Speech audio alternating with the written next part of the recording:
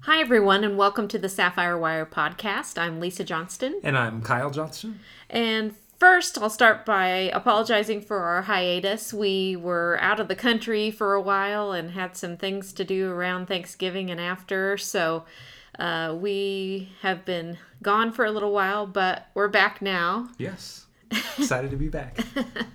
And we'll jump right in with the long overdue and long awaited Part 2 commentary related to the performance of the Democrats in the last election cycle, as well as some of the more recent pieces written in the Daily Kos reflecting on that, and my old series of articles that we talked about last time. And I wanted to start by talking about the selection of candidates who just simply aren't ready for prime time, which has happened, I think, far too often, and generally happens when the party is not selecting people purely on the basis of merit, but for various other reasons. Mm-hmm. And the analogy that I'd like to use is a comparison to professional athletics. So imagine, for example, you're a pro basketball coach and you want to build the strongest team that's going to win the most games possible. Who do you want? Obviously, you want the superstar players. You want like the Michael Jordans or Shaquille O'Neal, people who are physically gifted at the sport. Mm-hmm. You don't just want somebody who's been around basketball for a long time and they're all right, they've played in games. Who are you going to pick? You're going to pick the true talent. And it's obvious if you want to win games, but it seems like in politics sometimes people don't do that.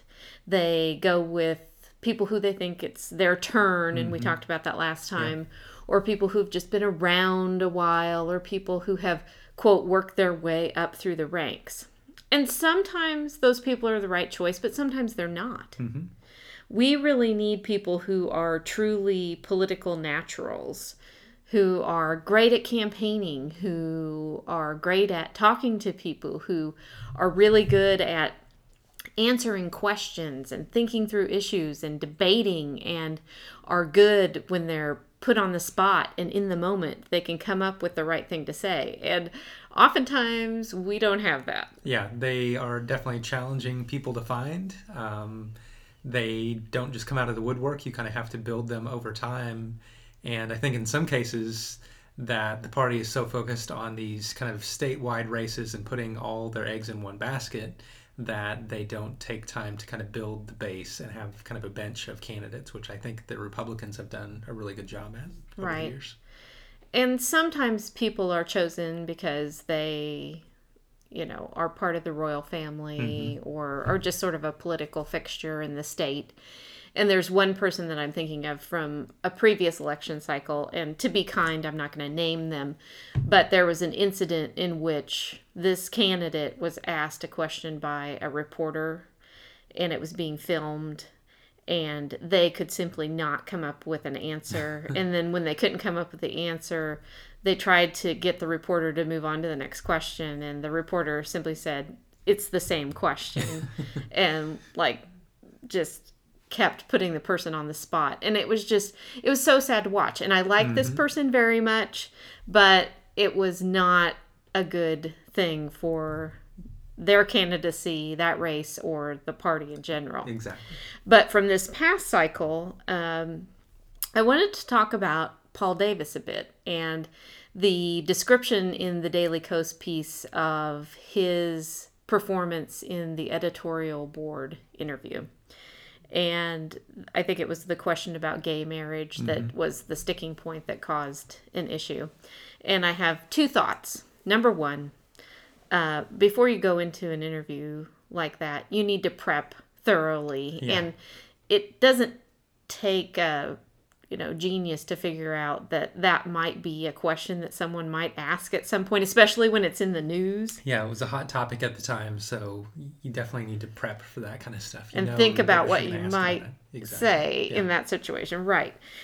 But the other thing is, and it saddens me to say this because I like Paul as a person, but if you are that nervous, simply answering questions at a newspaper in front of a bunch of reporters, are you really ready to be governor? And I'm not sure the answer to that question is yes. Yeah. You know, we need people who are comfortable in that situation and who are truly prepared to lead.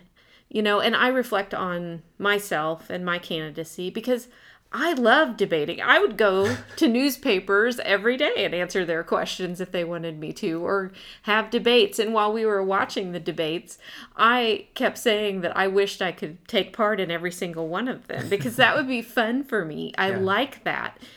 And, you know, it's part of who I am and what I enjoy.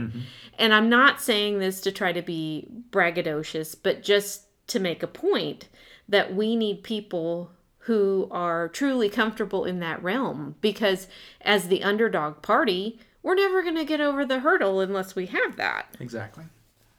The other thing that drives me nuts is that if you have someone who has a strong political talent and they're coming to the table and they want to run, don't squelch them or hold them back and say, you know, oh, you've got to run for some small race first. You need to match people's abilities with the race and let them run for whatever they are qualified and equipped to run for.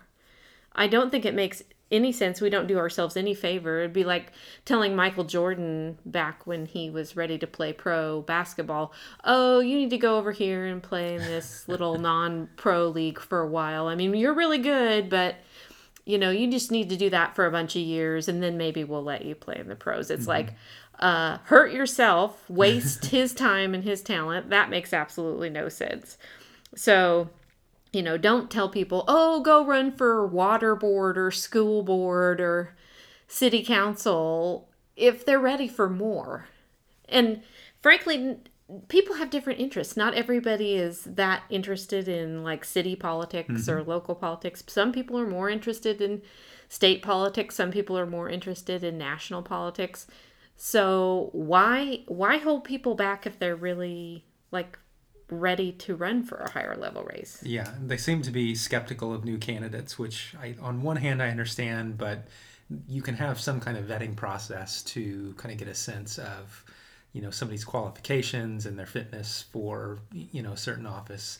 And I think what we've seen over the years is when you suggest people, you know, run for kind of down ticket races or that they're not quite ready for something, for some people that's just off-putting, and then, you know, they kind of throw their hands up and get frustrated and don't run, or run once and don't come back. And you know, when I mentioned the bench earlier, I think part of the reason we can't build a bench is because once candidates go through the cycle once or twice, they become so disgusted by the process and the lack of support and some of the dynamics within the parties, and, you know, even within the precincts, that they just are kind of disgusted with the process and decide to just not participate anymore. Exactly. So if you want to keep them in the mix, at least let them run for the race that they're excited about if they're equipped to do that. Yeah. You know, don't try to prevent them. You know, don't try to push them into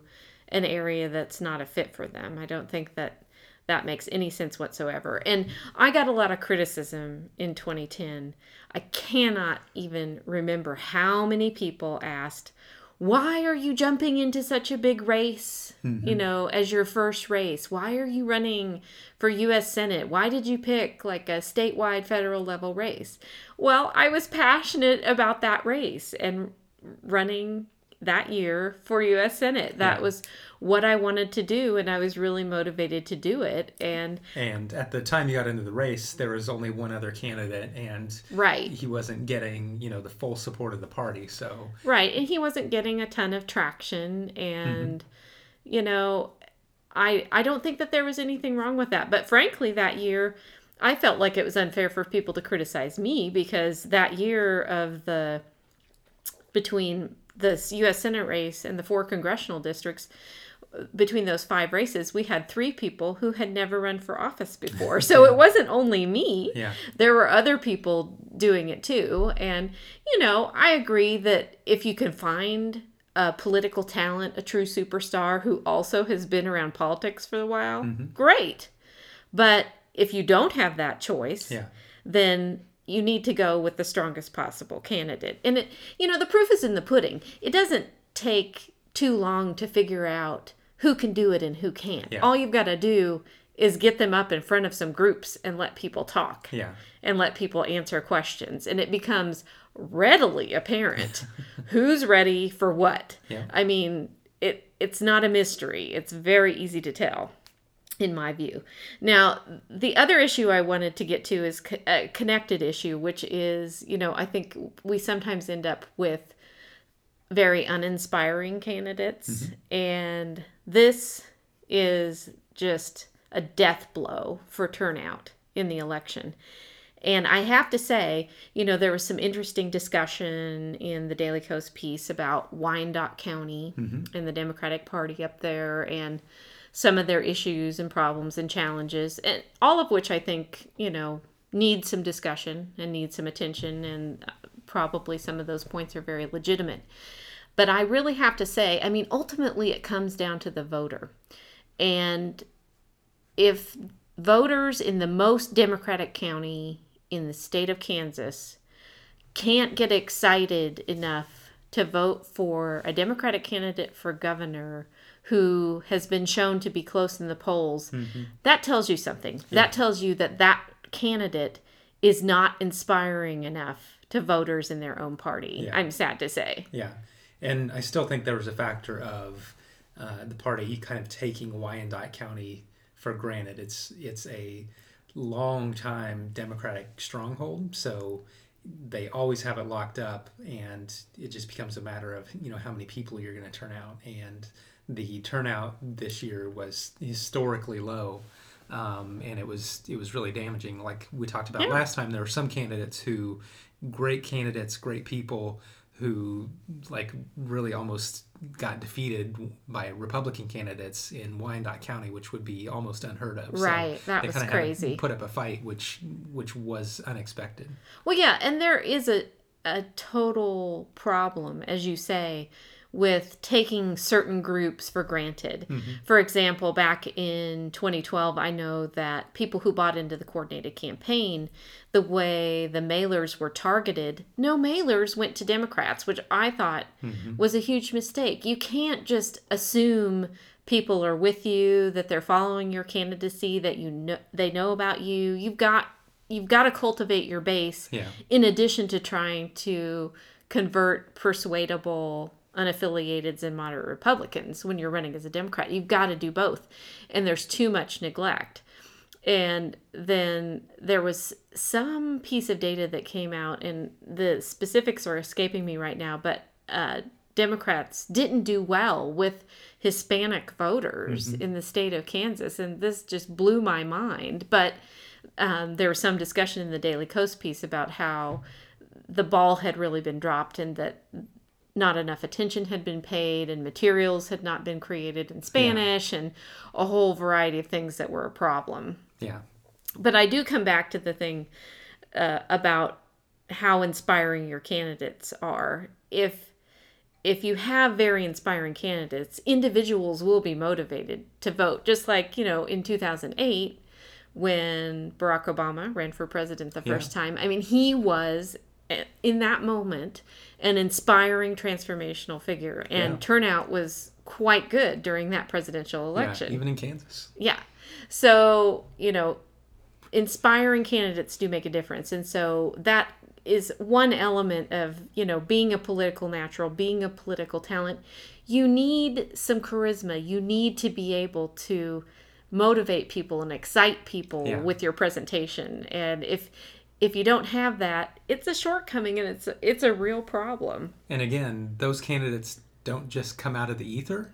You have to kind of build your bench and be looking for them really all year round. So it seems like both parties really are guilty of this, but they make a push, as you get close to the registration deadline, and they're trying to find candidates for certain seats. It's kind of a last minute scramble to, call your buddy, call, this person and that person and see if they're willing to run. So it's more about, getting a butt in the seat versus finding the right person to run in that race. Right. And so two things are important there. One is starting very early, much earlier than we usually start. And I would argue you don't stop. You're always looking for people. You're always looking for the right person and cultivating relationships and encouraging people and kind of building their confidence. Oh, most definitely. And then when you find people who are politically strong, political talents, you don't scare them away by treating them like dirt.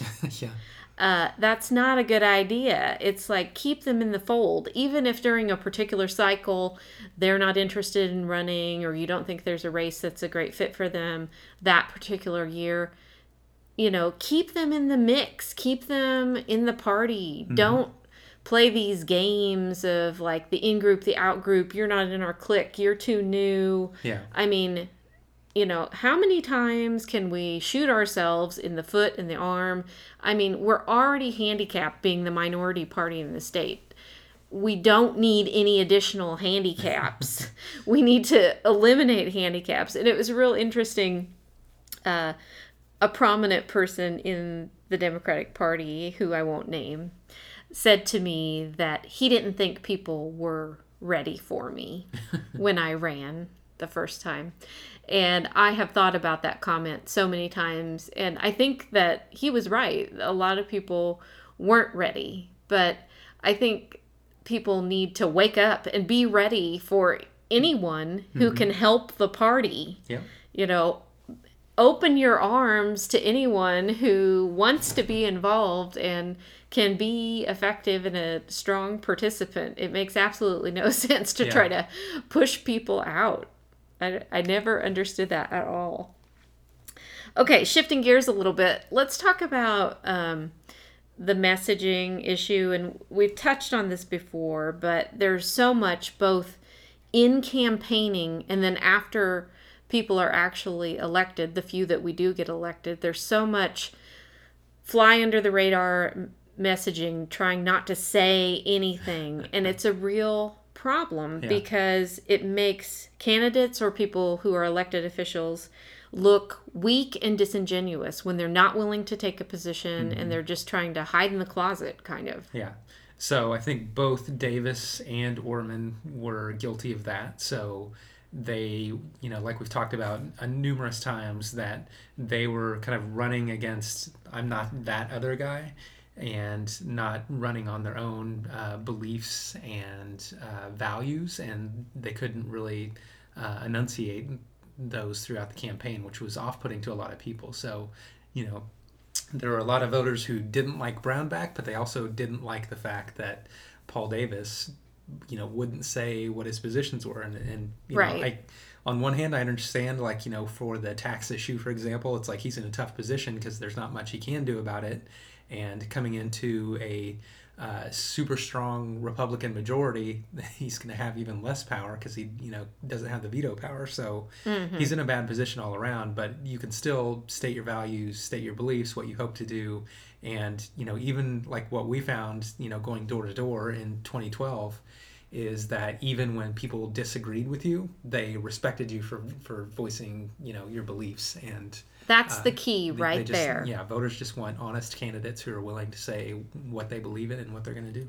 And, I think that was a real tipping point in this election, because Sam Brownback would get up in front of a group and say things that were completely not factual, like they were 100% the truth, and he knew they were the truth, and he would take positions.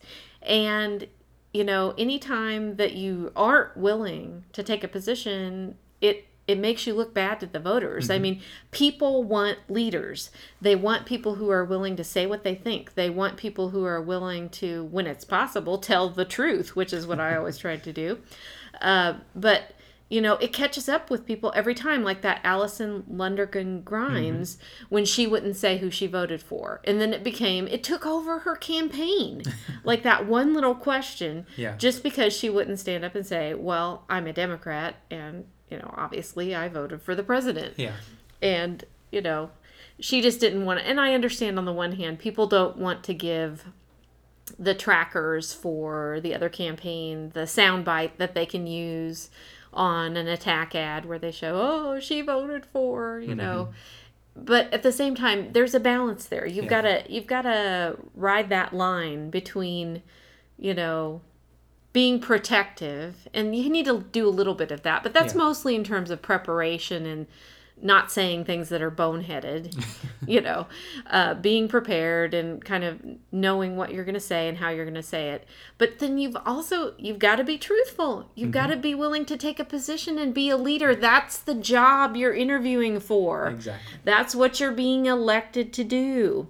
And speaking of that, I was completely blown away by the portion of one of the Daily Kos pieces that talked about the internal party discussions and dynamics that went on surrounding the turn gays away law within the Democratic caucus. Because what happened was there were some people who felt strongly about speaking up against the potential legislation and taking a position, but were told by certain individuals either in leadership or representing leadership that they were not to do that they were going to just keep silent, be still about it, and they weren't going to entertain it because they didn't think it was strategically wise. And there were actually moderate Republican candidates who were trying to encourage the Democrats to say, we've got to do something about this. This isn't good. And they weren't willing to do it. And apparently some people reported that they were threatened with a primary challenger or some kind of attack or withdrawal of support during the next election cycle. And my view is that's a load of crap. Yeah. And my advice to anybody who's in that situation going forward is don't take that. Fight back. Exactly. I mean, if someone comes at you, someone in your own party comes at you with that kind of a threat, threaten them back. Say, I'm going to publicize that you're threatening people in your own party, and I'm going to put that out when you're running. Yeah, exactly. Don't sit there and take that crap from people. I mean, you don't have to be a doormat just because you're part of the same caucus. And I think that kind of intimidation and those kinds of negative tactics are completely ridiculous. People are being elected to lead. And I understand that each individual person needs to make their own decisions, and sometimes people want to or need to be strategic. But don't prevent someone in the party from taking a position on bad legislation if they feel motivated to do that, because that's what you're supposed to be doing. Yeah, exactly. It's quite ridiculous. Well, as kind of a wrap-up thought here, one of the things that I wanted to say is, there are a lot of issues and a lot of problems and a lot of things that need examination and changes that need to happen. But for that to happen, people in the party, Dems from around the state, have to speak out and essentially demand change for that to occur. And I don't just mean a few people speaking out one time. Yeah. I mean, it's going to take a collective group, and it's going to take people continuing to talk about the issues until positive changes start happening. Exactly. And, what's sad is that, people get very amped up around election time and right after the election and get upset about things that weren't the way they should have been, or opportunities that were missed. But then as time goes on, they may get kind of complacent or feeling hopeless or kind of shrug their shoulders like, that's the way it is. I don't know what to do. And, the thing I'll say about that is that if people adopt that attitude, it is like a complete insurance policy that things will stay as they are and never change. Yeah. So people need to continue to think about how things can be better and how things can move forward, and continue to talk about that and put pressure on the leadership for that to happen, because otherwise nothing will ever change. Yeah. And that's really leadership at every level. So there's, the state party, state leadership, county parties, just get involved and demand that things get better. It'll be interesting to see if there's any discussion of these issues or any positive changes that occur. So. It takes time. It's a process, but it can't move forward until someone has the courage to start and begin to talk about the issues and not let up on it. So it's really important. That's right. Okay, well, thanks so much, everybody, and that'll do it for this time, and we will talk to you, I guess. I don't know if we have any links this time. We'll link to the Daily Kos piece again, and if there's anything else that we talked about today that's relevant, we'll link to that as well. Okay, till next time. Until next time.